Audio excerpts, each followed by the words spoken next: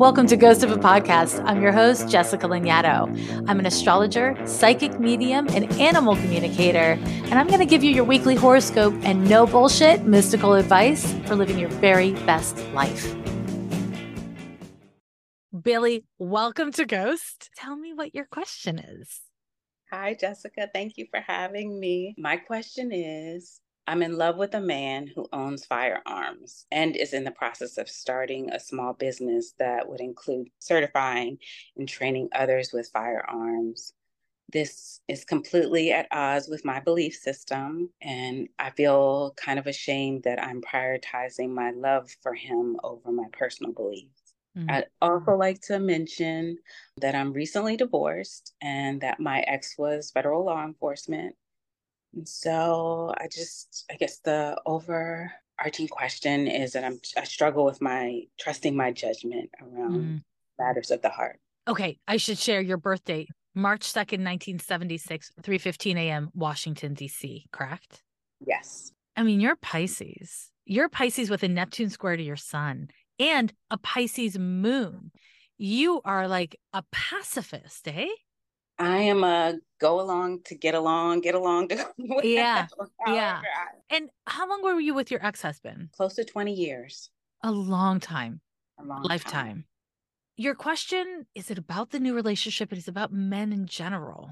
I'm assuming men. You didn't actually use genders. I would say that it's about men in general. Just trusting myself, trusting my judgment. I think my marriage did leave me kind of gutted. I feel very hopeful and excited having fallen in love so quickly. And I also question that. Yeah. Even though I feel very much in love and it feels good, I was reluctant even asking the question about this relationship. The big question is trusting myself. Okay. Trusting my judgment. So romantic. OMG, MHR. I mean, like, you're just like, if I think a critical thought, is that a betrayal of the trust that is love? Yes. Right? Yeah. Okay. That's what you were stumbling on just now. I'm embarrassed by it. Well, sure, you're embarrassed by it because you have Venus and Mercury in Aquarius, and you've got Saturn as the focal planet of a T-square in your 7th house. So while you are like hyper sentimental, so romantic, you're just like, if I think a critical thought, that means I'm betraying the bond that is love. You are also very critical. You are also very comfortable being like, I disagree with this. This is not how I prefer to be. Like, you're not either or, you're and also with this. And that is hard because when it comes to assessing what's healthy and safe for you and your heart, you've got to bring all your parts together. And as you probably noticed, because you're a grown up, all your parts do not like to come together on this topic. They do not. They do not. They very much do not. So I have to ask, was your ex physically violent at all? He was emotionally and verbally abusive. Yeah. I'm sorry. And I've had a hard time even saying that out loud. I'll also be forthright and say that that relationship also brought out a certain level of volatility in me. Of course. And I like to believe that I'm rainbow sunshine and fairy dust and all things love and peace. And that relationship, there were parts of me that it pulled on that I was not proud of. And how long ago was it, like in the last year you got out of this with him? 2020 started the real unraveling. There were things throughout, but 2020 was when things just really hit which I don't know in terms of Saturn and Aquarius, if that did that for me, because you mentioned Pluto was squaring your Jupiter. And it looks like what happened is you had enough and you couldn't be quiet about having enough. And so you started advocating for yourself, which inevitably meant fighting. Because when you advocated for yourself, it looks like he got worse. So maybe you would say that you aren't proud about the way you fought back, but I just want to check and see, does that make sense with your experience? It's like dead on in a way. Yeah. So let me give you a metaphor that may work for you. If you live in somebody else's house and it's really dirty, it's like messy and dirty, maybe it's too much stuff everywhere and it's just, there's no clean place to put anything. At a certain point, either you go, I am doing this against your will, I am fixing this, or you participate in the mess. And in order to stay in the relationship, you participated in the mess. How else could you stay in the relationship? And then Pluto started to square your Jupiter. And this happened just before 2020. And through that period, you were just like, no, we're cleaning this up one way or another. This is going to change. That wasn't the agreement the two of you had. The agreement the two of you had was that he would be aggressive and you would be passive. He would push, you would yield. And that needed to be done. That like is done. It needs to be done for you. I want to just first acknowledge that. And is he like out of your life? We are co-parenting, but he's out of my life. Yes. And that's been disorienting, I would say, or initially. I think any relationship, well, you're really connected, but certainly almost 20 years, it was like family. And so to go from, I can't even be friends. We're cordial in a way that's very like, let's keep safe, or for me, safe boundaries, and be very like thoughtful about how my interactions are, but like there's no like friends. The sunshine and rainbows part of you is like, we should be able to be family, we should be able to be friends. But I will say, because I am no sunshine and rainbows, that you've met me, I will say the friendship is what didn't work. He couldn't be a good, consistent friend. The two of you couldn't agree on what's the right tone of voice with which to say, please move this. Like that was the problem in your relationship. And that was the problem that kind of birthed these other problems that got progressively worse with time. Yeah. And so you can't be friends with him. Not now, anyways. I mean, maybe he gets a good therapist. Maybe, time changes things. But I think it's really healthy for you. And this is where we come back to, there's this part of you that feels like boundaries equals I'm being mean to you. If I'm taking care of myself and pulling myself back, there's this part of you that's like, that means I'm taking something out of your hands. I'm taking something from you. I want to just acknowledge that, because I think cognitively you don't agree with that, but it's what comes up emotionally. I feel almost like the reverse. I feel like cognitively I get that. I get the understanding of having boundaries, or because certain things have transpired, or even in the midst of moments where I knew very clearly, I still empathically or my sensitivities would want to the benefit of the doubt or be forgiving or want to seek connection or wanting things to be okay, wanting to smooth out the edges, and so ignoring what I knew. Yeah. I know we're not going to focus on the ex, but I do want to congratulate you for getting out of that marriage. It's no small thing to get out of any long-term relationship at 20 years. My God, that's like almost your whole adult life, right? And now I do want to take a peek at this guy, if that's okay. Yeah. Because I will preface this by saying you are going through so many transits right now. Oh my God, so many transits right now. And within that, you are going through a couple Neptune transits and a Pluto transit. And the Neptune transits, one of them is almost done. The other one has just begun. As a general statement, I'm always, when I see these kinds of transits, of the mind to say to someone, okay, any relationship you get into now, you need to be careful that you don't idealize them or the dynamic, and that you have good boundaries. Which I know kind of sounds like bad news to you, or like, it does. I know. You're like, that's those are terrible. all the things that I struggle with. I'm like, yes. You're like, that's literally my whole life. That's my life. That's yeah. It is a tricky thing. And you reach out because you're like, well, there's this theme of guns. So obviously, like, he's pro guns, you are not. Okay, cool. But like ideologically, like, is he like, I think January 6th was a great exercise of free will, and you're like, that was an insurgency? Like, do you have ideological differences like that? Or is it really just about the guns? It's really just about the guns. What's his shtick with the guns? So when you just raised January 6th. Yep. He also has young people that he wants to feel like he needs to protect, or has felt like he needed to protect. There's also, he frames it very much of something that's fun and almost like a game. Mm-hmm. I mean, something fun to do, recreational. But he's training people how to shoot guns, right? He's in the process of starting a small business around being able to certify and train. It is couched in wanting people to be safe and thoughtful about it, as well as a source of revenue, added another stream. Sure. Yeah, we've had frank discussions about it. Is he targeting any demographic of people?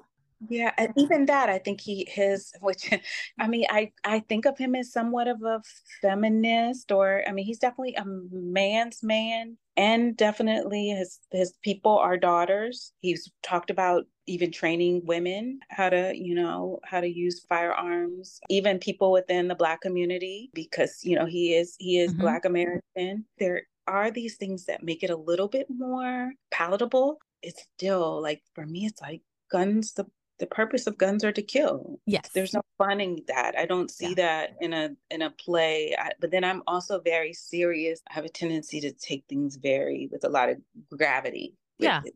The energy connected to even having guns. I mean, I'm inclined to be on your side of this topic myself. I mean, it's not like I haven't learned how to shoot a gun, because I have, but I did it for the energy. I want to say a couple things here. The first thing is, in this conversation, as we're talking about this, and to be fair, you have every right to be scared I'm going to say something negative because you've heard me speak before and I don't tend to mince words, right? But as I'm asking you questions, you are having a hard time answering them without prioritizing protecting my opinion of him. Yeah. Yeah. I want to just acknowledge that, because we're really talking about you. I mean, we're definitely talking about him. Don't get me wrong, but we're really talking about you.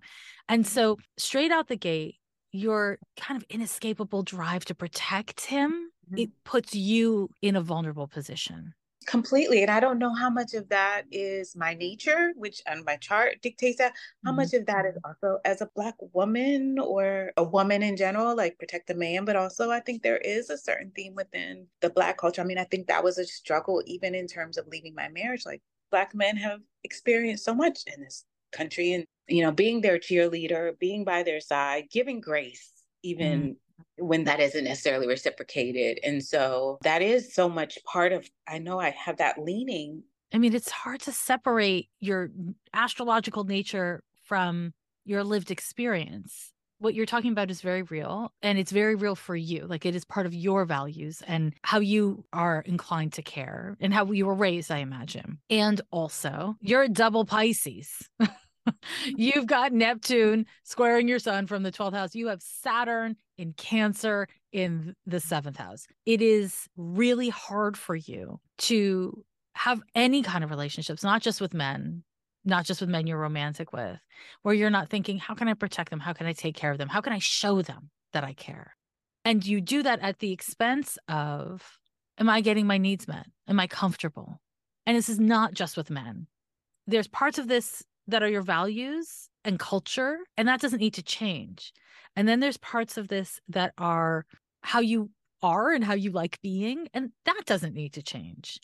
And then there's parts of this that are habit and that minimize you and give you less space in your own life and in your own relationships. And that's the part that we would want to acknowledge and work towards creating change around, because there's so many different levels on which we do any one thing, right? And so I don't want to be like, oh, all of this is bad. It's not. Like, being a nurturing, supportive, loving, loyal person, yes. Gold star, yes.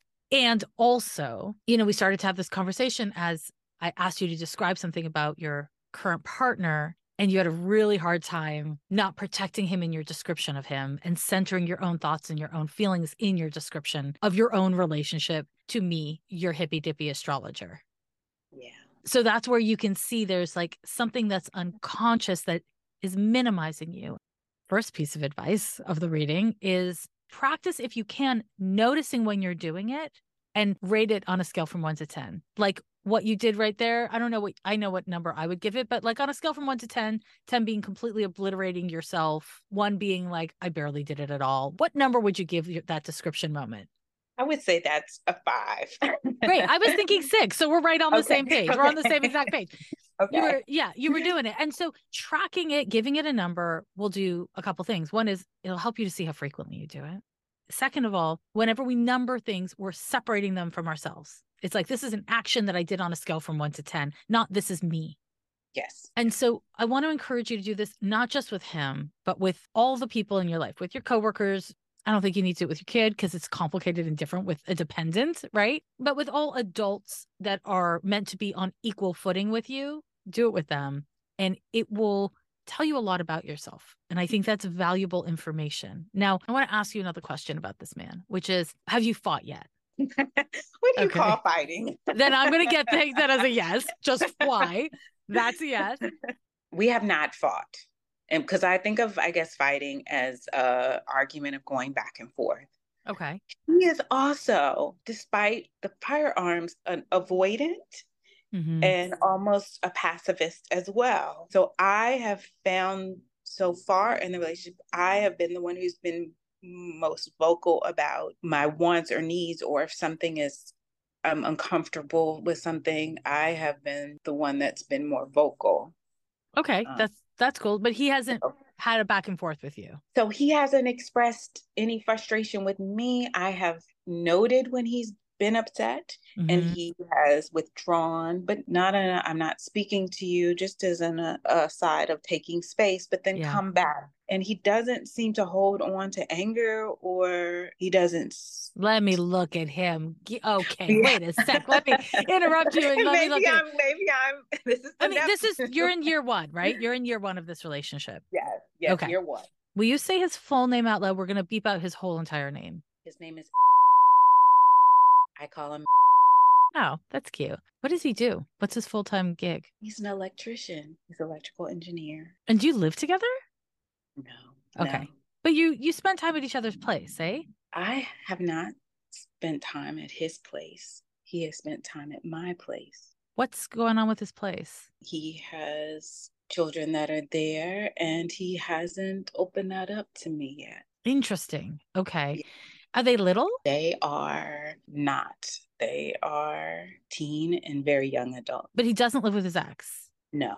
Okay. What is it? Tell me. I have a sense that she's definitely accesses, or I don't know if She's in the mix. She's in the mix. She's in the mix. Not even have a sense. He is forthright that she's in the mix. Mm-hmm. How long has it been, the two of you? We are a little over a year, so October 21. Okay, so you're a little bit over a year. Okay. And does it bother you that you haven't met the kids yet? Initially it did. Yeah. Yeah, after a few months, because I am very open, and he has met my dear ones. Mm-hmm. What's his reason? He just says, I'm not ready yet? He has said he's concerned about their sensitivities. Okay. And he's definitely separated. He's definitely not in a relationship with their mom. Definitely not in a relationship with their mom. Definitely divorced. Okay. You've been inside the house, or you haven't even seen the inside of his house? I have not been inside. Okay. Oh, this is making you're not gonna like the I know. Like covering my face because I just I'm so sorry. It's terrible. But okay. So good. This is actually really good. No, this is good. It's good to yeah. It's hard for you to not want to protect him and protect your choices, right? Because there's something about scrutiny, which is inevitably what's happening here. We are putting some scrutiny on a thing. Yes. That is the antithesis of romance. It's the antithesis of like just being in love and trusting the love. Yes. So I'm really sorry. I commend you for doing this with me, because when you ask about your own decision making around relationships, this is a really big deal, because not seeing the inside of his home for a year is weird. And I am a fan of weird, but this is not the weird I'm a fan of. Like, not having spent the night, I think there's an argument, but he hasn't had you like see his house. Does that not feel weird to you? Or are you just grateful that he's coming to your house all the damn time? There have been other things that I feel like have been sources of that he's let me in. Yeah. I'm trying to also receive that it's unusual, and it's unusual. And I've never experienced anything like this in any other previous relationship. And I also know that this is the first time dating as a grown up, and not as like a 20-something-year-old. And having also the responsibilities of having children and the delicacies around that. But these kids cannot be there all the time. A teenager and somebody in their early 20s, they've got to be out of the house a lot. Has he given you a reason, or have you just kind of not pressed? Yeah, I haven't pressed. I haven't pressed. So this is the part that I'm going to focus on, the you not pressing. And I'm going to give you another slightly ridiculous metaphor. Let's say you paid for a prix fixe meal, right? You paid for a prix fixe meal, and it comes with bread, a different kind of bread with every course. Do you need the bread? Probably not. But do you deserve the bread because you paid for the meal? Yes. Is it rude to ask the person who's serving you to please bring you the bread? No, it is not. Even if they're busy and they wish you didn't ask. In that situation, would you ask for the bread? Probably not. Okay, excellent. So then I chose a good metaphor. But I wouldn't ask for two reasons. So this Okay. is, first of all, like the part about not wanting to ruffle feathers, wouldn't ask. So there's that. But the other part is that I'm like, okay, I don't really need that right now. And so for whatever reason, it wasn't for me. So I'll just, if I did really want it, like if they didn't give me, water, I'd be like, I need my water. So I'm gonna go ahead because I really need that. But then if I ask for the water, well, not the water maybe isn't good because I really need the water. But if it's Right. something that is kind of secondary, like I needed a napkin and I asked them and then they didn't bring it, I would have a hard time continuing to like, I need it.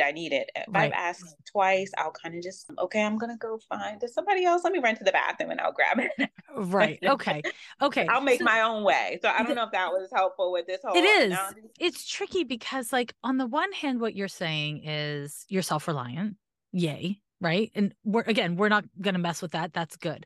Part of what you're saying is you trust the universe. Maybe it just wasn't for me. And that's where we get into trouble. Because in this situation, your boyfriend's not the fucking universe, if you pardon my French. He is but a man, just like you are but a woman. Or in this metaphor, which is easier to talk about, the waiter is not the universe. I mean, we can hold it that way. And again, I don't want to like mess with your worldview because you're a double Pisces, which I respect. You do have a Capricorn rising and Saturn in the 7th house. So you don't like keep me a little grounded. It does. And you don't like 700% disagree with me. It's tricky because being able and willing to derive meaning from even the things that aren't working well for you is beautiful and healthy. And you never want to lose that. And telling yourself that that's what you're doing when what you're really doing is avoiding conflict or asserting yourself, that's where you get into trouble town, right? And so I imagine in your marriage, you saw that play out a lot. You would be like, well, fuck, I just won't ask for the bread. And then after a while, it was, I won't ask for the water because I know I'm not going to get it anyways. I'll go get myself the water. I'll go get myself the napkin.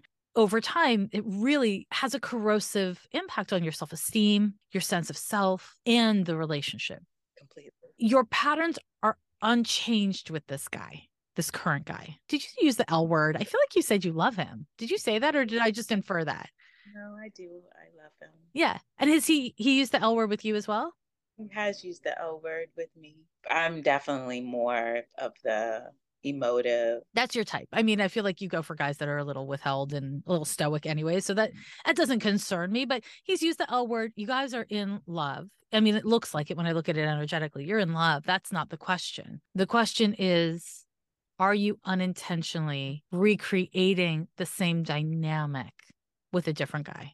Not that he's the same guy as your ex-husband, but if you spend 10 years in a friendship and every time you get on the phone with your friend, you say to her, hey, how are you? Tell me all about yourself. In the 11th year, she's not going to get on the phone with you and ask you how you're doing. You have trained her to never lead with interest in you.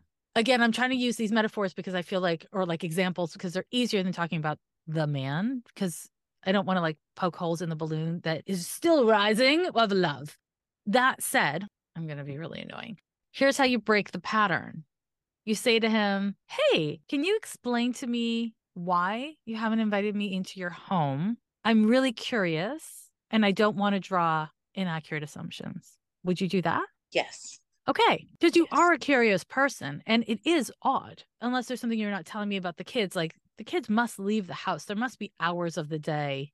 I mean, definitely one goes to school. The other is currently there. I think the other thing is I do respect that he's very protective over them, and even that not necessarily protective over that previous relationship, but that there is a certain amount of like, there's a regard that they were together also for so many years.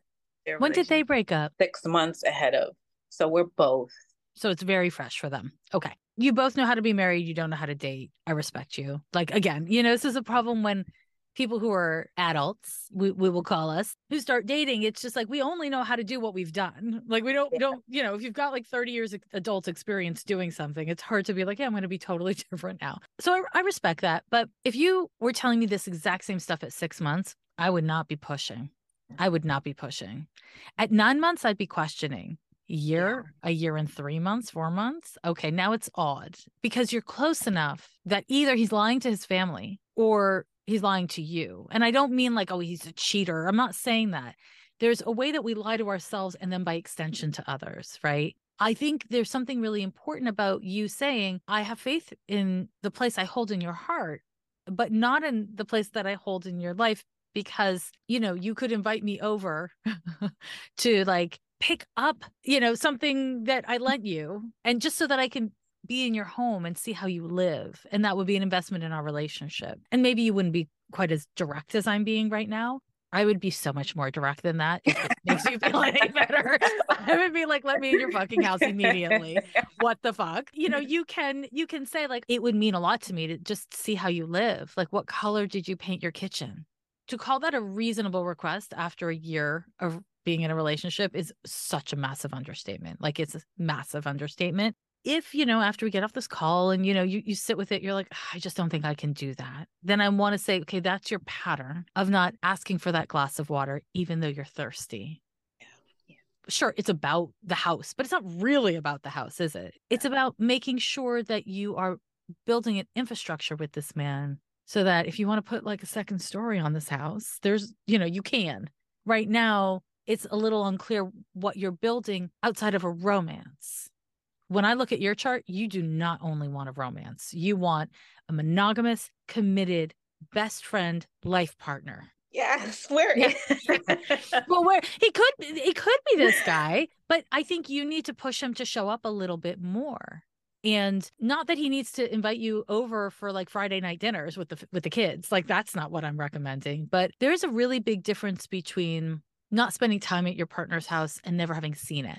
When I read your question, I was like, your ex is a cop. Your current wants to train people on how to shoot guns. You don't even know how he keeps his guns in his house. That is a concern for me.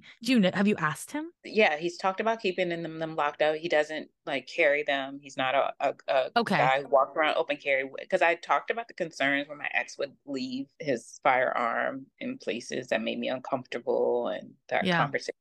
Good. Okay. So he says he keeps them in appropriate locked up places. You need to see it to know it, first of all. And that's not a disrespect of your love for him. That's just grown-up stuff. Like, I can't tell you how many times my partner has told me something and I'm like, okay, let me see. And then it's not the damn thing. And it's not because he's a terrible person or he's a liar. It's because, people sometimes will get away with what they can, and you deserve to see. So that's first of all. But, what I was really thinking about is like, why? Like, I was staring at your chart, just being like, why these two men? It's not that they're violent per se, but that they are really drawn towards guns, which is inherently violent, is it not? I mean, I think a lot of people would disagree with that. So I want to acknowledge that. These guys may disagree with that, but I found some things in your chart. And I want to just acknowledge them first and foremost, because you refer to yourself as like, did you use the word sparkly or did I do that? Yeah, like rainbows, lollipops. Sparkle, Yeah. You identify with those parts of yourself that are very Piscean and Neptunian, which are traditionally cool for women to be, right? But you've got Saturn in the 7th house, which can be very rigid, very firm, and very withholding, a little bit punishing at times. This makes sense with your early developmental experiences, I imagine. Yeah. My mom is definitely more of she's not a warm and fuzzy. Yeah. She's there, and my dad was definitely the warm, the fuzzy, the nurturing kind of, and my mom was the more stoic. Yeah. And her acts of love are literally acts. They're not gushy. Acts. They're like acts. Right. So Saturn and Cancer, part of the Generation X. It's tricky because it was a weird time in feminism and in women's rights. It was a really sticky, bumpy moment. Right. Mm-hmm. And you saw that and you're like, I am not going to be that way. Even though I will tell you, I see it in your chart. And so what happens when we have these parts of ourselves that we do not identify with consciously or unconsciously is we attract them in the projected form. That's what it's called in astrology, the projected form. And so you can find yourself with besties or men that you're partnered with who are not always demonstrative in the emo, tender way that you would ideally prefer. They show up, technically speaking, they do the things, right? but they're not leading with, I want you to feel good. They're leading with, I want you to be safe. I want things to be okay. Here's the other thing that I think you're projecting out, which is you have a Moon Mars square in your birth chart. And Mars governs firearms, actually, and violence and military and policing and all this kind of stuff, and interestingly. But this Moon Mars square is something in your chart that says that you are irritable, that you get angry, that people bug you. Is this true or not true? And I've always thought it was just maybe that there's that I just feel all of it. And sometimes I just want to not feel it all. And so that lends it to irritability or just being overloaded. And so if it's too much, then that's. It's both. Yeah. You're double Pisces. You get overloaded with everything. You feel too much. And also, people are annoying. The people you love the most in this world are annoying. I'm annoying. You're annoying. Everyone's annoying. And I know that this is like hard on a Pisces. Like, I don't want to like hurt your feelings by saying this because I don't mean it in a mean way. It's more just that you get annoyed because people in situations are annoying. And so much of your nature is like, if I feel agitated by the way this man I'm in love with does this one stupid thing, it's going to mess with my love.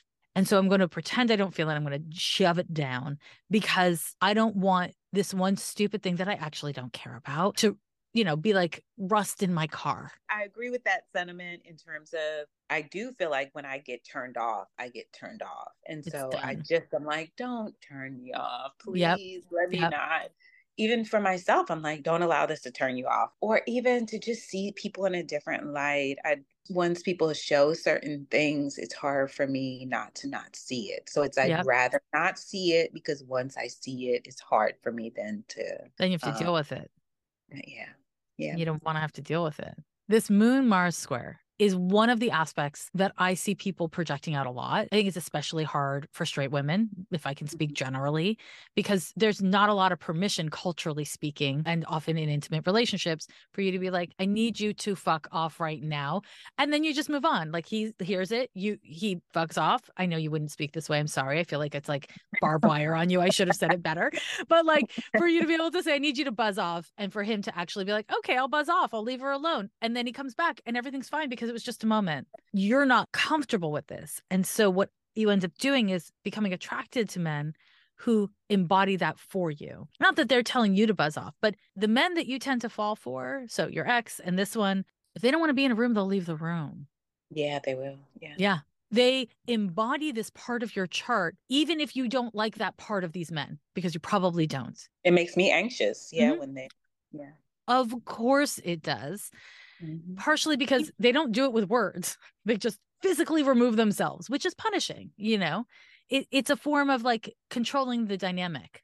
And it's not collaborative. It's them just doing whatever the hell they want. It's not a good dynamic, But from my perspective as an astrologer, this is not a therapist's perspective, obviously, but as an astrologer, is that because you haven't owned the part of yourself that's like, you're cute and annoying. I really want to hang out with you, but you just are, like whatever, like it's not working this time. Let's, call it a night and hang out tomorrow. It's not comfortable for you to own that you do have strong and fleeting emotions. Instead, you push them down so they don't flee. They're just strong. Because of all of this, you end up being attracted to people who embody it for you. And this is where it's less shocking that you unintentionally, bizarrely end up with these two gun lovers when you're like really not a gun lover, Part of what I think is really important for you with this guy, with no guy, with the guy before him, whatever, is to be able to acknowledge when you're annoyed and to ask yourself, is this like a thing? Like, is this thing that I'm finding myself having an emotional reaction to about something deep? Or is it about me having an emotional reaction? To just practice when you can asking yourself that simple question, because in that way, you just start exercising your own agency a little bit more. You start owning your own Mars a little bit more. And that's just good for you with any man you're with. What I wanted to tell you about is happening for you right now is you are going through a Pluto opposition to Saturn. Now, this is a once in a lifetime transit. And it's really triggering your relationship issues. It is a part of your divorce, and it's a part of you getting together with this guy. And a huge part of what you get to do in this transit is come into greater ownership of your own power and agency. This transit can go in really challenging ways or not. What I'm really confident about is that it is important for you to assert yourself. And I don't mean all the time in every detail, because that's definitely not realistic. And also, I don't think that's especially helpful. But I do mean around the big things, like seeing his home, having conversations around guns, that kind of a stuff. Because I have like rules, big surprise, I'm a Capricorn, but I have all these rules about what it takes to know someone. And I am of the very firm conviction that you do not know someone until you have said no to them about something that they really want you to say yes. And you don't really know someone until you have a fight and it's your fault, or you have a fight and it's their fault. I mean, you think back to your marriage and you think about the time before you knew those parts of your ex-husband and the time after you knew those parts. Very different relationship, eh? Yeah. And I don't blame you for not wanting to know things you don't want to know. But this man that you're with, whoever he is, you deserve to know before you spend a decade with him if you don't like the answers. And I don't look at him energetically and think, uh-oh. And you know I'd tell you, even though you didn't want to hear it. I would tell you if I was like, this looks scary to me. Because honestly, the transits you're going through are not the easiest when it comes to relationships. It's pushing you to step into your power, to have boundaries. You do not want to have boundaries, like at all. I was nervous when I was preparing for our meeting. I was like, God, I hope I don't have to tell you something scary about this man. And I will say that there are things about him that give me pause. Like in the like terrorist alert flag system, there's like red and orange, there's some orange flags on this beach, Yeah. but then there's the romantic part. It's like tens across the board, There's something so tender and loving. And it looks like the two of you are like Lego pieces. You just fit together. So like that emotional, physical connection is just a yes. Am I saying that right? Yeah, in a way that I've never experienced. So but I don't want that to, overshadow like hard truths or, Yes. Yeah. I mean, because you want something that feels this good to lead to marriage or partnership, whatever, right? I don't know that you need to get married, TPH, but partnership, right? You do need to know a couple things that you don't know. And that will only happen by insisting that he brings you a damn napkin, that you get the bread bowl, even though you're not that attached to the bread, and that you have water with your meal. Yeah. The Neptune conjunction to your moon, which is happening now, is all about emotional boundaries. There's no person I would ever talk to going through this transit that I wouldn't say, you're going to need to learn how to have emotional boundaries. And for you, that's all about giving yourself permission to have critical feelings and thoughts and know that that doesn't mess with your love for that person. You don't have to martyr yourself to be devoted. Devotion can happen without self-sacrifice. Self-sacrifice is a part of love, but some of it for you is hiding from having to deal with the shitty part of the truths that you don't want to know. And that's the part that you deserve more on. With this Pluto Saturn conjunction that I'm currently going through, it's an opposition, but close. Yes. Yeah. Yeah. Will this eventually shift? And will I guess I feel like I prioritize romantic relationships. You're saying I prioritize all relationships, which is true. I guess I feel so much more pulled with romantic relationships. Like that seems to have such a bigger pull on me or a drain on me in a way that I'm wondering if that will shift eventually, that I'll be able to care about it less or not. Care about it. Consumed. It's like you're consumed by it, eh? Like I feel like sometimes like why do I place it at where some people don't seem to care as much about it. I don't like that side of myself, that it is really important, even wanting to be loved or liked, or wanting to feel that I need to put on the best, me, to the point of my own detriment. So will that shift with this? Or That's is that a great just question. a part of, or is this something that I need to work on in terms of, just okay, ongoing? so here's the annoying answer. It can shift. The Pluto opposition to Saturn is over in November of this year. And then the Neptune conjunction to your moon, it'll be over in March of 2025. This is a period in your life where you will either actively work to make those changes, or you'll get worse with that and stuff, to be honest, to be totally frank, which is why I've been trying to push and like push at you, not in a way where I'd shut you down, but in a way where you'll be able to hear it, because you've been going through the Pluto opposition to Saturn for about a year, right? Just over a year, and you have just under a year left. You already know this has really been a period where you've had to take up more space. Even being in this new relationship, it's an affirmation of it being over with your ex-husband, which is hard at any stage, but it's quick. It's quick to fall in love with someone else. The Neptune transit, though, this one is really, this is the one you have more time on. It would be very easy for you to be like, this man is a sparkle unicorn, and I will keep him in sparkle unicorn land at all costs. I will not broach hard topics. I will not force issues that I know he doesn't want to deal with. I will keep him in a bubble. You could easily keep him in a bubble. I mean, look, you've already done a very good job, my goodness, of keeping this man in a bubble. And so this won't get better on its own, unfortunately. It won't improve on its own. It is all about boundaries, unfortunately.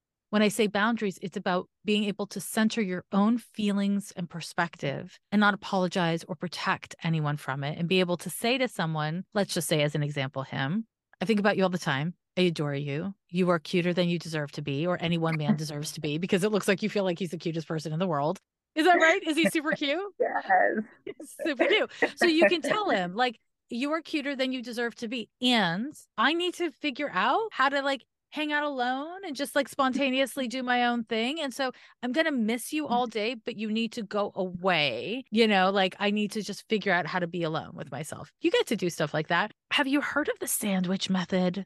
There's this thing called the sandwich method, which is the bread, positive reinforcement. You're the cuter than you deserve to be. The meat is criticism, constructive criticism. I need you to get out of my house. I need you to bring me to your house, even though you keep on saying no. I need you to stop breathing through your mouth, whatever it is.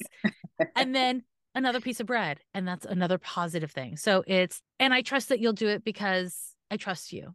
Or have I mentioned that you have the best mustache I've ever seen, or whatever it is? Positive, negative, positive. And you seam them together. You make it a sandwich so they bite into it. And it becomes a lot easier to give that negative feedback or like constructive feedback if it's couched, right? If it's sandwiched. So I give that to you as a method to try out. You're going to feel awkward and bad if you assert yourself, if you ask for something that you know he doesn't want to give you, or you think he doesn't want to give you. Him, anyone. You're going to feel weird and you're going to feel bad. And that feeling of feeling weird and bad is not evidence that you're asking for too much or taking up too much space or being mean. It's just a habit that you have. Some of it's a little bit your nature. Some of it is an overcorrection from not getting the kind of care and love that you would have preferred in your developmental time, Yeah. Luckily, this guy, he's a grown-ass man. He doesn't need a mom. He likes the way you love him, he likes being nurtured, but he doesn't actually need parenting in this way. If I'm seeing him correctly, is that true? That's true. It is true.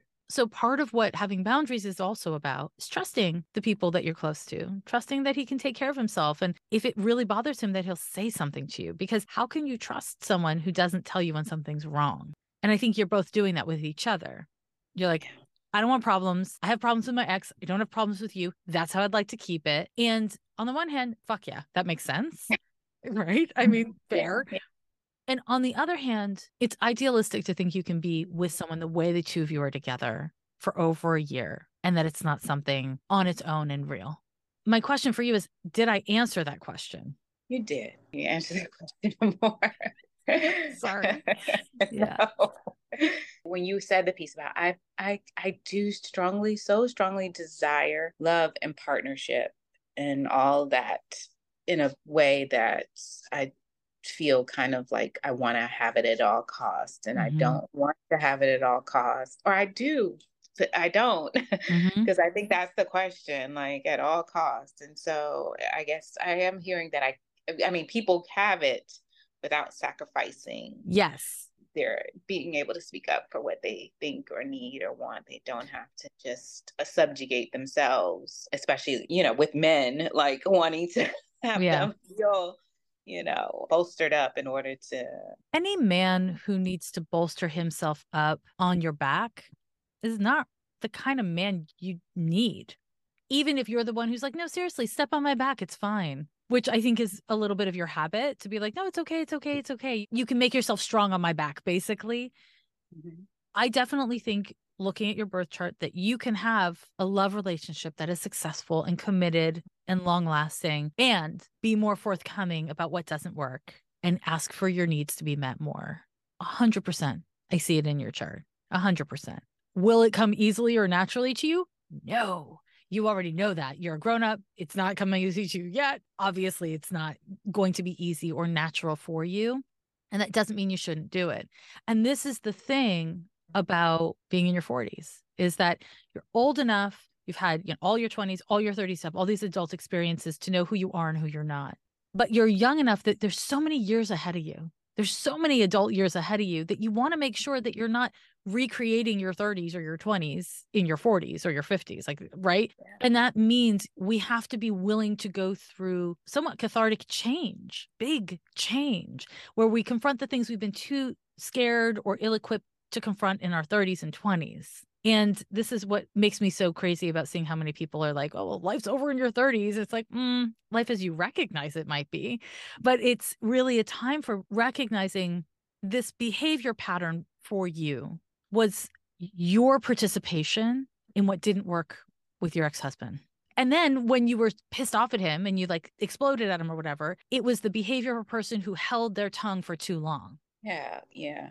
If you had figured out a way to talk about things before it felt like the house was on fire, it wouldn't have come out the same way as it did. It looks like you just kind of waited until it felt like the house was on fire before you said anything. Yeah, I mean, definitely as I got older and I got more disillusioned about who he was in my eyes. I became less concerned with certain things where I think when I initially held him in a certain, or saw him in a certain light, or believed him to be a certain person, I think I was definitely much more, I just feel like really thoughtful about my interactions. There is also a desire for me always to do the right thing, or to put my best foot forward, or to really try my hardest to, and so even if something I don't agree with it, I do have a tendency to be like, okay, I want to still hear where this person's coming from, or if I love someone, I do want them to feel good and be happy. That then gives me a certain level of peace. I'm not advising you to stop doing that. It's to add in centering your own feelings, your own preferences, your own opinions, and your own need for happiness, because doing that is healthy and loving and great. Like, I'd marry you. Like, that sounds wonderful. Like, yes, give me that. Of course. Yeah. But, yes, absolutely. But at the same time, you're doing that at your own expense. There is a way to do that and center yourself. It might take more time. It might mean that you need more space before you react. It might mean that things are a little messier in your conversations, but you don't have to stop being a caring, supportive, loving, devoted friend, partner, whatever. It's just about having the same level of devotion to your own damn self. Yeah. Which is just, you have not developed that habit at all. It's not that you don't have the skills. I had tendonitis of the knee once. I promise this is going somewhere. Okay, it seems like I went left field, but I promise it's coming back. I had tendonitis of the knee once. And so I went to a Pilates teacher and I thought that would help with my injury. And at the end of every session, she would get on all fours and whisper to my uninjured knee, "Teach your friend." What she was telling my body is like, hey, uninjured knee, you know how to function without tendonitis. Teach the tendonitis knee. While that was like both funny and adorable and all those things, the reason why I'm sharing it with you now is because you have these skills. You know how to do this for other people. You don't have to learn this skill. You have the skill. You just need to have the I give to others part of you teach you how to treat you like a friend, how to treat you like a loved one. That's not selfish. That's not unfeminine or unloving. It's just taking yourself along for the love ride. Like, if you're going to have rainbows and lollipops, there should be rainbows and lollipops for you too, not just for the people who get to be in the hot air balloon with you. Like, you should get to eat the rainbows and lollipops too. Yes. Yes. Okay. So it's about adding instead of subtracting, like adding this behavior instead of subtracting. From what I can see, if you take this advice and you're like, okay, I'm going to try. And I don't mean this in a negative way, but you're not going to be good at it. It's going to feel awful and awkward. And sometimes it'll piss people off or hurt people's feelings, which is why you haven't done it before. Or when I done it, it's been such a pushback, and it's been Yep. really uncomfortable that I then quickly fold. Yeah. You're just like, well, it's not worth it, clearly. But that's how everything is. I mean, you have a kid. Have you ever taught a kid how to tie a shoe? My God, it's so painful to teach a kid to tie a shoe. And there's so much demoralization, right? But Mhm. as an adult, you're like, I know that you will get this wrong over and over and over again. And then one day you'll just get it right. And then you get it wrong again, but you just keep trying. If we take out the morality from this, and you've assigned morality to this, if you take out those judgments and you just give yourself permission to develop a skill and to say to this man, for instance, I have not had boundaries in my last marriage, and I do not want to recreate my last marriage. So I'm going to try. And sometimes I'm going to do a bad job. I want you to know I'm trying and I'm not trying to do a bad job. So just be patient and tell me, and then we'll work it out as a couple, as a team. He'd be down for that. He would be super down for that. He does like team conversations. Like he does like a team-based approach to what are we going to do this afternoon or whatever. Like, am I seeing that correctly? Yeah, he likes that I think he does appreciate if I say what I need and what I want. I Yep. just He wants to know where he stands. He doesn't want to give you what he doesn't want to give you, and he doesn't want to do what he doesn't want to do because you have Yeah. a type. Because you have a type. It's just okay. What I want to encourage you to be willing to figure out is how different from your ex-husband he is. You deserve to know. Yeah. You can find out, holy shit, he is not that different from my husband in some key ways. And then you'll have a choice to make. You can make any choice you want in the presence of that information. But robbing yourself of that information isn't helping you. It's a habit.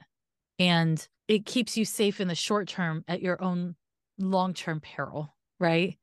Yeah. Because you knew who your husband was years and years and years before you started actually dealing with it. Yeah. Yeah. Yeah. And this man is not perfect. He's not perfect for you. He's not a perfect man. You're not perfect. I'm not perfect. I think on a spiritual level, you can pull back and be like, he doesn't have to be perfect, but we have to agree on what's important to work on. And that's what you need to figure out. Can you agree on what's important to work on? The only way for that to occur is if you bring forward more of your feelings and needs. Now, I know I'm the one who said it's a big deal that you see his house, but I'm looking at your chart. There's no way you don't care about seeing this man's house looking at your chart. Am I right about that? No, you're dead on. I think earlier on, like 6 months ago, I think I was more preoccupied with it. And I don't know if it's just that I've gotten to a place where I've just kind of been like, okay, this is what it is, trying to lean into this radical acceptance. But maybe that's just because it's easy to be radically accepting. Bingo, bingo, bingo. I think you're just not, like, I don't want to break up over this. So fuck it. I'm I just don't going to want to accept break it. over it, so I'll just accept it. But I don't. Yeah, I think my heart of hearts, I see it more of a sign of intimacy. Yeah. Not necessarily. It's that I feel like, okay, you haven't felt comfortable yet enough. I've seen it like I haven't given you enough of an indicator that I'm No, worthy of, no, or no. that you're I want to get comfortable in. enough. Let me get in the way of that. No, I'm raising my hand. Okay. This is not a matter of you giving him enough so that he lets you in. It's a matter of him being willing to let you in. And that's on him because after a year, after 6 months, I get kids. I'm a huge fan of protecting kids and being slow with introducing a new person. Huge fan, huge advocate of that. But it's been more than 9 months and you haven't seen the house. It's not that you haven't spent the night. If he says you can come in, but you can't spend the night, I'm not ready for family dinners. That doesn't sound crazy to me. But not coming in the house, that is someone's hiding something. Maybe he's a mess. And does that matter to you? Yes, it does. You need to know how messy is this man. If there are guns lying around, then you know he's lying about something you never doubted. That's important information for you to have. And it's also very dangerous. Please be concerned if that's what happens. But you can't make a decision without information. If you say to him, it's been more than a year and you've never even invited me into your house, it's starting to feel really weird. I need you to explain it to me. But what I really need is for you to have me over, just so I can see it. And if he insists and says no, I would ask you why you would want to stay with that, because that's weird. That starts to feel like he's hiding something, right? I understand you don't want to know something that will make you have to answer those questions, right? I respect that. You're protecting yourself from knowing the truth, which doesn't make it less true. And you did that in the marriage. You've done that. Let's say our worst case scenario is there's something really wrong with this guy. He is hiding something that you would be very upset to find out. Worst case scenario, right? Then you had a good year and it was a gift, and you had good sex and you had good love and you had companionship, and you figured out that your ex-husband was not the only guy that you could be with and be happy with. You figured out who you were and that, still got it, and you'll be heartbroken. Yeah. But you also will have gotten so many gifts, and you will not have recreated the worst parts of your marriage. You deserve to know the truth, really. I'm sorry. Yeah. Yeah. Is he the only person you could be in love with? Probably no. Even if you stay with him forevermore, even if he's perfect for you. I didn't think I could even, I was surprised that I felt like it was a gift. It felt like a gift to me because I never thought. It is a gift. Whether it lasts or not, it's a gift. And I think that's really important for me to say to you, because I think you have this kind of fatalistic take. It's like either it's perfect or it's devastating. Like it's either or. But the truth is, even if it ended tomorrow, it wouldn't have been a mistake to have been with him. Now, you spend another year with a man that doesn't let you in his front door. I'm not going to say the same thing. Okay. Right? I mean, like, there are boundaries here. There are boundaries here. Yeah. No, Yeah, that's what we needed to get to, actually. That was the piece. We did. So, Billie, I really appreciate you doing this with me. I know it was really hard. And if you want to mobilize on this stuff, I just want to reiterate saying to him or your besties, I want to try to be more assertive. I don't know how. I'm scared of being rude or mean. Please let me know. Like, let's have conversations about it. I'm trying something new. And anyone who loves you is going to be supportive. And they'll probably also be defensive sometimes, because everyone is when we first start with boundaries. But I do see that this could really be like the opening of a whole new chapter of your life, a better chapter, to be honest. Yeah. I want that. And you deserve it. Growing old with someone, which, to be clear, for anyone who's listening that is in their 20s or 30s, you are far from old. You are not old in your 40s, but you're at the age where, like, if you're investing in a relationship, you're going to hopefully be growing old with this guy, and you need to make sure there's room for you, because you can't take care of somebody through all the ages. He's got to be the kind of person who wants to take care of you. And there's parts of him that I'm like, he's so tender and so supportive and so nurturing. And then there's parts of him where I'm like, I don't know. You need to ask questions. You need to push a little, and you'll know. That's the move. Yeah. I'm sorry. I know it's kind of heavy. No, it's what I needed to hear and what I kind of known, but had been avoiding, and the confirmation and the kick in the pants. I so appreciate this, Jessica. It's so my pleasure. I'm so glad we did it, and I'm wishing you all my best. The city of Atlanta has leased 381 acres of the Weelaunee Forest on stolen Muskogee land to the Atlanta Police Foundation for a police military facility funded by corporations. The Atlanta Police Foundation is building a police militarization facility for police to train in urban warfare. The plans include military-grade training facilities, a mock city to practice urban warfare, explosive testing areas, dozens of shooting ranges, and a Black Hawk helicopter landing pad. Here are some ways for you to support the defense of the forest in Atlanta. Donate to the Atlanta Solidarity Fund at atlsolidarity.org to support legal costs for arrested protesters and ongoing legal action. Call on investors in the project to divest from Cop City and the builders of the project to drop their construction contracts. You can get information about all of this at defendtheatlantaforest.org. and learn more about Cop City at stopcop.city. Let's get astrological. Before we look at your horoscope, I want to remind you of a couple really important things. The first one is, please make sure you've hit the subscribe or follow button wherever you listen to this podcast, because Ghost of a Podcast is making a major change of being a once-weekly podcast to now being a twice-weekly podcast. We're starting this Wednesday, the 22nd, but every Wednesday moving forward, you're going to get the reading, the same reading you've gotten every Sunday. You're going to be getting it as its own episode on Wednesdays. And then on Sundays, you're going to get the horoscope, just like you always have, and a bunch of my thoughts at the top, So if you're somebody who just loves listening to the whole episode, the reading and the horoscope back to back, just ignore the Wednesday drop and listen to them both on Sunday. And if you're somebody who is like me and often struggling for time, hopefully you will enjoy being able to listen to 2 separate episodes within the week. And if you love it or hate it, I'm sure I'll hear from you over at ghostofapodcast.com on my contact form. And while you're there, let us not forget that this month on Ghost of a Podcast, in honor of Black History Month, we are centering Black love. And that means I am taking questions from Black folks about anything as loosely to do with the theme and concept of love as you want it to be. So if you are Black and you want to send a question to be considered for the podcast, again, just go over to ghostofapodcast.com and send me your question through the contact form there.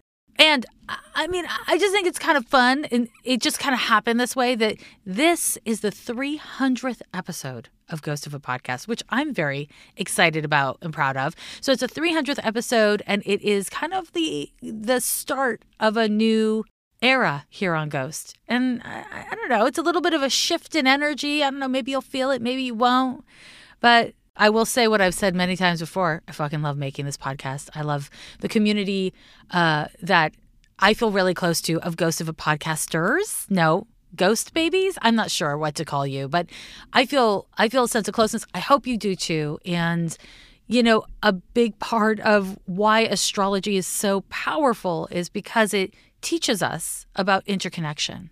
How what we're going through now is connected to where we were and where we're going, but also how we're connected to each other, how we're connected to people of our generation, of different generations, and so on. So, I don't know, astrology is kind of fucking awesome. And to that end, again, before I get into the nitty-gritty of this week's horoscope, I just want to acknowledge that we live in a world where everything is edited so quickly. We expect things to happen instantaneously. We have lost patience as a collective.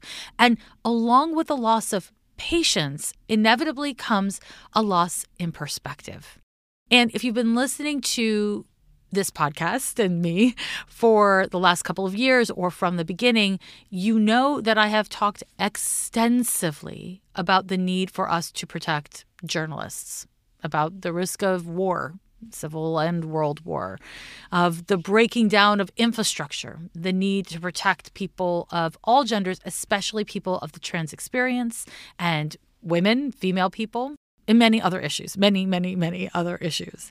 And it's important to note that when I have named astrological phenomenon occurring that are likely to trigger any of these issues, right? It's not just that when the astrology says, you know, this particular issue is likely to be up in the collective, or we're seeing major developments in one particular issue in the collective, you know, it's not just that in that moment it's active.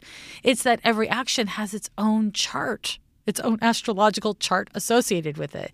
Every action has its own life, and every inaction has its own life. And so while, yes, during the Saturn-Uranus square, which I talked about for almost 2 years, we were seeing the need to deal with crumbling infrastructure on a material level, on a mental level, on all the damn levels. And that was really active and present then. We are now seeing the consequences of not having done that when we look at things like what happened in East Palestine, Ohio, where there was a train derailment and toxic flammable materials have leached into the air and water and ground, and many other things all around the world where we are seeing how the lack of preparation in terms of infrastructure is having meaningful consequences right now, right? So it's not just when the transit is active that we see the consequences. It's what happens after the transit is active is often meaningfully equally important. You know, connected to that, we are still very much in the Pluto return of the United States. And there are so many things that have been happening here domestically that are small and large, that are a direct articulation of this transit.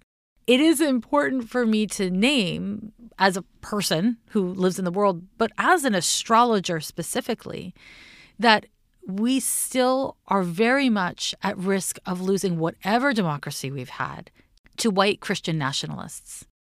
This is happening. White Christian nationalists are gaining power socially, politically. This is a very scary thing, but it is happening, right? The Pluto return isn't over. It's not over. We can still fight like hell, not just against those we don't want in power or those we don't agree with or those we are scared of. Although that, yes, but also for the love of those that they would corrupt and harm and destroy. So part of the way to sustain this really scary, overwhelming effort that we must sustain is by aligning with our love of those we wish to protect and care for. Because fighting against bad guys is fucking exhausting. But mobilizing based on your drive towards collective care, that's a lot more energizing. So, it may be a subtle tweak in perspective that can give you a bit more energy. And if so, please run with it. Now, I want to say, this thing I'm talking about how, yes, a thing happens astrologically and it's really active at that time, but it doesn't just poof, go away afterwards, is also true when we're talking about your birth chart. You can go through something like, let's say, your Saturn return, which is a transit that most people know about. And, in the period of your Saturn return, you go through really intense things. It's an activating transit. But how you handle that transit is not just about that time of your life. It lays the foundation, has meaningful consequences for the next 29 years of your life. And similarly, every transit we go through is part of an ongoing set of cycles and has meaningful consequences within our lives, not just in the present moment, but as we progress, as we move forward into the future. And so this is an important time to the best of your ability, stay associated, stay engaged, stay activated, because we are changing. The world is changing. My God, have you looked around? It is changing. And as it changes, we must be adaptable, We all got to find our role to play and do our best to play it when we can, how we can, Nobody's supposed to be perfect or on 24 hours a day, 365 days a year, but find your way. We are in this moment right before things change dramatically, when Mars moves into Pisces, meeting Neptune in that sign, not conjoining, but joining in general. Pluto moves into Aquarius. We are on the precipice of some really radical change. And things are likely to be teetering as we move towards the edge. And if you're a really sensitive person, you're likely to be feeling it. So I got to say, be adaptable, be flexible, be interested. That's your best move. Because trying to bear down, dig in your heels, and resist change is only going to make things more painful for you, for us all. Okay, this week starts with a damn new moon, and that is a lovely thing. So let's get into your horoscope. The first transit I want to tell you about happens on February 19th at 11:06 p.m. Pacific time. So, if you're anywhere east of me, this is going to be happening on the 20th for you. But I'm in California, so we're going to call it for California. We've got a new moon in Pisces. And on the same day at 9:05 a.m., we have an exact Venus sextile to Pluto. And about 50 minutes after the new moon, Venus ingresses into Aries. So lots to say. New moons are always a great time for planting seeds. They're always a good time for setting intention and clarifying, because it's this reset moment, and it's a reset for the next 30 days. When we're talking about eclipses, it's got a longer field of influence, but we're not in eclipse season yet. So 30 days, right? And new moons are such an important reset because they kind of bring us back into our emotional body and empower us to check in with what is or isn't working and to be intentional about how we approach what we do. The moon is not so much about doing. It is in many ways, but it's not like Mars or Mercury. It's not like Saturn. The moon governs how we feel. And so when we're dealing with the new moon, our internal motivations, our sense of safety, our sense of wellness is activated. And so a new moon in Pisces, generally speaking, is a damn glorious thing. It's a glorious thing because it empowers us to be more connected to our sense impressions, to our spirituality, and connecting that with a new moon can be really kind of magical and open things up. But of course, the universe is like, not this time, you nerds. And instead of it being an easy, glorious, sparkly new moon, Saturn is sitting at 28 degrees of Aquarius right on top of our new moon, which is a sun-moon conjunction, for those who don't know, at 1 degree of Pisces. So it's a nice, tight conjunctions, 3 degrees apart. The fact that it's out of sign, if you're an astrology student, is worth consideration because we're dealing with the energies of Aquarius as well as the energies of Pisces, but it doesn't weaken the conjunction, at least not from my perspective, okay? It just gives us more energies to consider. So what Saturn is likely to do is kind of intensify our self-consciousness, which can be a really great thing because self-consciousness can lead to self-awareness, humility, a willingness to take responsibility, right? And what is responsibility if not the ability to respond? But Saturn can also make us feel sad and insecure and self-conscious in a way that's like, what are other people thinking? It can make us feel kind of depressed. It can make our attention focus on what isn't working and a sense of scarcity instead of what we have achieved and how far we have come. So the way that Saturn functions for you is going to be a little bit of how these transiting planets impact your birth chart and a little bit of where you're at. When we're dealing with astrology, we are dealing with predestination, but it is paired with free will. We always have free will around how we will engage with these transits, which are literally like the math was written a long time ago, right? But we do have the ability to engage with it with our own intention. So here's my advice for this new moon. Be willing to take responsibility. Be willing to do the work and to understand that sometimes what doing the work means is giving yourself permission to feel what you fucking feel. Just tolerating your emotions, being a good parent, Saturn, to your own heart, to your own feelings. And that is easier said than done for most of us a lot of the time. You got to start where you're at. This is a lesson that Saturn likes to teach us. Start where you're at because Saturn is all about, step by step by step. So where are you now and what is the next step? It's a great thing to be asking yourself. A lot of people like to do manifestation work during new moons, and this new moon is not a bad time for doing that as long as you are being kind of grounded in what you're trying to manifest. And if you've been having a really hard time manifesting clarity of purpose, manifesting the ability to respond, aka responsibility, humility, the ability to engage with the things that are important to you consistently. Those are some great things to manifest under this particular new moon because Daddy Saturn is just sitting there and she's doing what she does. Because if you didn't know, Saturn is a high femme. Okay, that's not the only thing that's happening in this new moon chart. We got a lot of Pisces energy because Venus is at the anaretic degree of Pisces. It's at 29 degrees and 57 minutes. And we have it sitting very close to Neptune. So Neptune and Venus are still conjoined, not exact. And this makes things a lot more confusing. This makes it more likely that we're going to feel a sense of insecurity around relationships, finances, or just general sense of belonging. Damn Venus and Neptune. But happily, Venus is forming, as I said, a sextile to Pluto, and that is really strengthening. So here's how you tap into the Venus sextile energies. What you do is you align with your values. What you do is you look for possibility and potential. And instead of telling yourself that you can't or that you missed the boat or whatever it is, strive to have a creative approach to how you can engage with the possibilities and potential in your life, whether they're things that are already there or things you're hoping to generate. Between Saturn's presence sitting on top of the sun and moon and the Venus-Pluto sextile, there is real potential for achievement.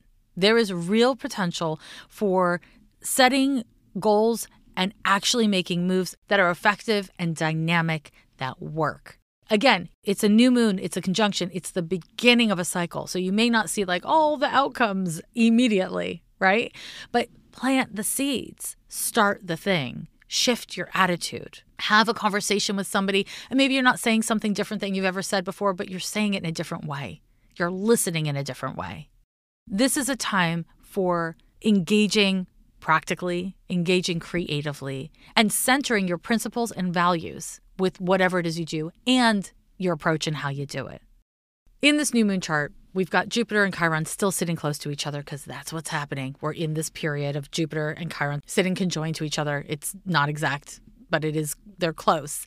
We've also got a Mars trine to Mercury. The Mars trine to Mercury can really empower us to say what needs to be said, to be brave, to put ourselves out there, which is great. It can be very catalyzing without the drama. The Jupiter-Chiron conjunction, it kind of calls on us to move through things that are really challenging and challenge our sense of self and our identity in many ways. So it's not an especially easy conjunction, but it is a powerful one and it can be quite empowering. So again, this isn't the time to tune out. This is the time for bravery. This isn't the time to be like, okay, I can't. It's the time to figure out where you can and how you can. And, if you're like super burnt out, like so many of us are, then the best action for you to take is a course of action in which you support your system, right? And that might mean the best action you can take is doing less. Let's be really clear. Action is not always going out in the 3D world and doing shit. Sometimes action is putting all the tools and toys down and going within. And that might look like kind of a passive action, but it is very much an action. And it's a really hard one for a lot of us. So wherever you're at, needing to go within or challenge yourself to step outside of yourself, to challenge your comfort zone, or to really commit to a course of action, it's not likely to be completely easy right now. And that doesn't mean it's bad, right?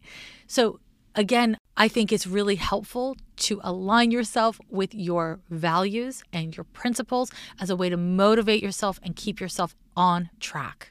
And so that is what I want to encourage you to do this new moon.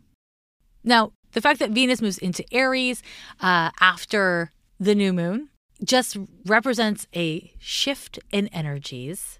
Venus in Pisces is a time when the diplomacy of Venus and the proactiveness of Aries team up. And so it can be a great time for putting yourself out there, for socializing, for making art, for exploring your values. It's super different than Venus in Pisces, which is more of an internal transit.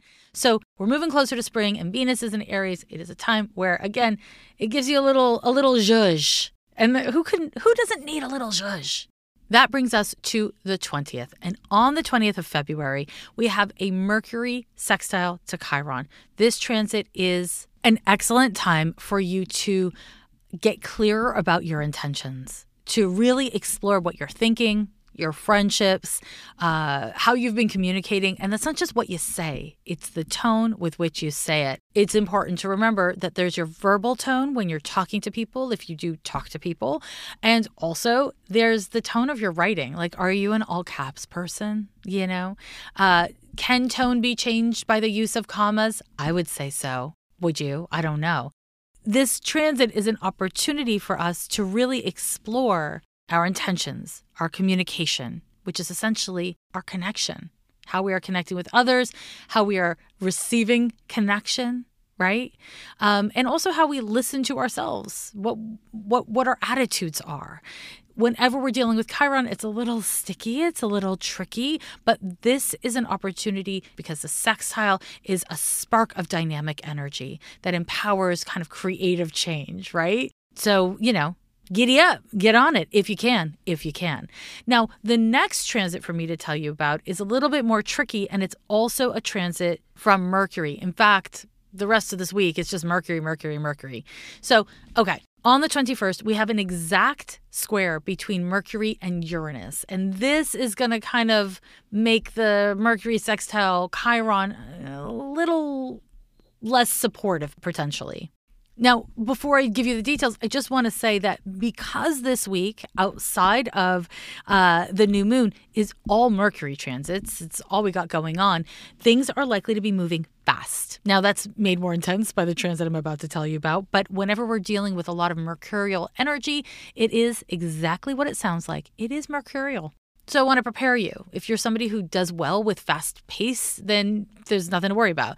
But if you're somebody who gets overwhelmed and overstimulated, if you have a hard time, kind of keeping up or staying organized, or if this is just like a bad week to hear this, then prepare yourself. Use this information to put things in place to support yourself. So often when I talk about transits, I see people online saying things like, oh no, that's terrible news for me. And yes, that's fair. Sometimes there's terrible news, but also you are being empowered with the knowledge so that you can use that knowledge. You are not a hapless victim to astrology. I don't know, maybe you are. But in general, I would say we are not hapless victims to astrology. We use astrology so that we can co-create, so we can collaborate, so we can empower ourselves to do the best we can do given our circumstances, right? So don't lose that perspective. Okay, so to Mercury square Uranus. Mercury square Uranus is a transit that brings about upsets. It may literally interrupt your plans. If you're traveling, expect delays, expect problems, don't put anything you absolutely need on you in your checked-in luggage or whatever. This transit can bring about gossip. A secret that you were trying to keep may be revealed, or somebody else's secrets may be revealed. Uranus governs the unexpected, and Mercury is information. And this transit can be especially stressful because Mercury and Uranus both govern the mind. So, this can bring up a lot of nervous tension and anxiety, and not like panicky anxiety, but overstimulation anxiety. This transit can bring excitement. It can bring surprises that are awesome. It can bring changes. It can bring the unexpected in a way that you're like, fuck yes, what is next? And make you feel really alive. It can also be a transit that coincides with you having some sort of discovery, figuring something out, being able to kind of perceive things from a new perspective and therefore take a new route in however you deal with them, especially around like study, communications, Mercury stuff. This is all very possible, but it's just as possible because it's a square. And differently than the sextile, the square it's kind of like a sharp 90-degree angle, right? It's like a sharp turn. And that can be really edgy feeling. It can be challenging. And Uranus is the unexpected. And so extra challenging for a lot of people. If you can put off things that are really important for you to make, like decisions that will last you a long period of time, that's ideal during this transit because the energy's all over the damn place. So you may not get the right information. You may misunderstand. What you say may be misunderstood, that kind of a thing. It is ideal to not make permanent or seriously long-term plans under this transit. If you have been feeling all kinds of feelings and you've got to talk to someone that you're in relationship to, again, unless things have been really stuck, it's not the greatest time to have that kind of deep conversation. If things have been stuck and you've been having a hard time like kind of getting out of the cobwebs in your mind or in your communication, this transit could be just what you need. But everyone's a little nervy under this transit. And so it's more likely that we're going to have problems because you might say a thing just in a slightly weird enough way to trigger a person. And then, we got fireworks, not the fun kind. They're like, oh shit, who set off these fireworks kind? So just things for you to consider. If you are somebody who works with technology, you may find it to be very annoying. Things may be breaking or just not working.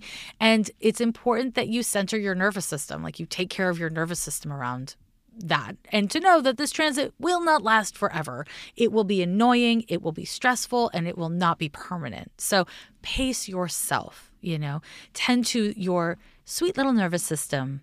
Make friends with your vagus nerve. As I like to say, Viva la Vegas, I mean, it's not the most calming thing I could say, but that's how I relate with my vagus nerve. And maybe it'll work for you. Okay, so that's your Mercury square to Uranus. And that brings us to the last exact transit of the week and, my friends, of the month. And that is happening on February 22nd. And it is a Mercury trine to Mars. Now, I mentioned it in the new moon chart, but let me give a few more words to it. This transit is, first of all, overlapping with the Mercury square to Uranus. Again, Mercury is super busy this week. Mars speeds things up. Mars is impatient. Mars wants to go and do.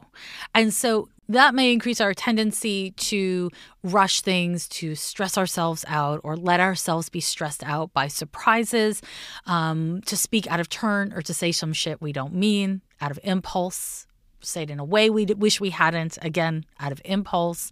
So it's important to remember that patience opens up new perspectives. So do your best to be present. Not going to be easy this week, but do your best to be present. The good thing about this transit, which again, it's a trine, so we have a nice supportive flow of energy between Mercury and Mars. The thing that's so great about this transit is it can increase our courage, increase our energy. It can support us in getting things done, moving through tasks, you know, whether we're talking about like working through your inbox or dealing with homework, or, you know, if you've been trying to complete some sort of task that requires concentration, analytics, writing, listening, this is the transit for you. Now, Mercury squaring Uranus, so it's getting in your way. It's getting in all our ways, but there it is, right?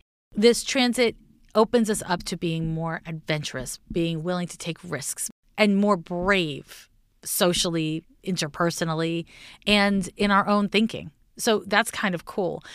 This transit will not make you accident prone. Mercury trine Mars will not in any way increase our likelihood of falling into accidents. However, the overlap of Mercury trine Mars with the Mercury square to Uranus is a little more concerning. And so this is where I want to say, you know, just if you're feeling really out of whack, take care of yourself. You know, make sure you're driving slow. Look both ways before you cross that street. Okay? This is not the time to start shit with people if you don't want to deal with shit with people. You know, in other words, just don't project out your feelings of unrest onto situations and people unless you would like to have, you know, a little bit of drama. Mercury trine Mars on its own, lovely transit. In context is a little more challenging, but the thing that I'm really happy about is that it is happening on the same week as Saturn being conjunct to the sun and moon in the new moon chart. It empowers us to be a little more brave and a little more open to moving through our shit, you know? So that's kind of exciting. IMO. Anyways, so I'm going to run through these transits one more time. There's not a lot of them, but I will do it for you, and also invite you, as always, to check out my Astrologer's Pro Tool, Astrology for Days, over at astrologyfordays.com, where you can track the transits for your time zone and take notes, which I personally think is the best way to learn astrology. Study it, of course, but then track it with your own lived experience. It'll teach you in ways that no book really can. So, okay, on the 19th at 11:06 p.m. Pacific time, we have a new moon in Pisces. On this same day, Venus forms an exact sextile to Pluto, and Venus ingresses into Aries. On the 20th of February, we have an exact Mercury sextile to Chiron. On the 21st, Mercury is exactly square to Uranus. And on the 22nd, Mercury forms an exact trine to Mars. And that's your damn horoscope. If you get value from the podcast, please do consider giving us a little 5-star review, a little positive review. It warms my heart every damn time, and I really appreciate it. And if you want to learn more with me, please join me over on Patreon, where we are right now getting into the damn nodes. We're doing a little astrology office hours here and there, and we're always woo. I mean, we're always pretty woo, which is really fun. Okay, join me there or don't. And I will talk to you next week, not once, but twice, starting on the 22nd. Stay tuned for another reading. And then next Sunday, the 26th of February, your horoscope will be there. Same place, same time. Don't forget to wear masks when you're in indoor public spaces, and have a great week. Talk to you later. Bye-bye. Every year they say the end is near.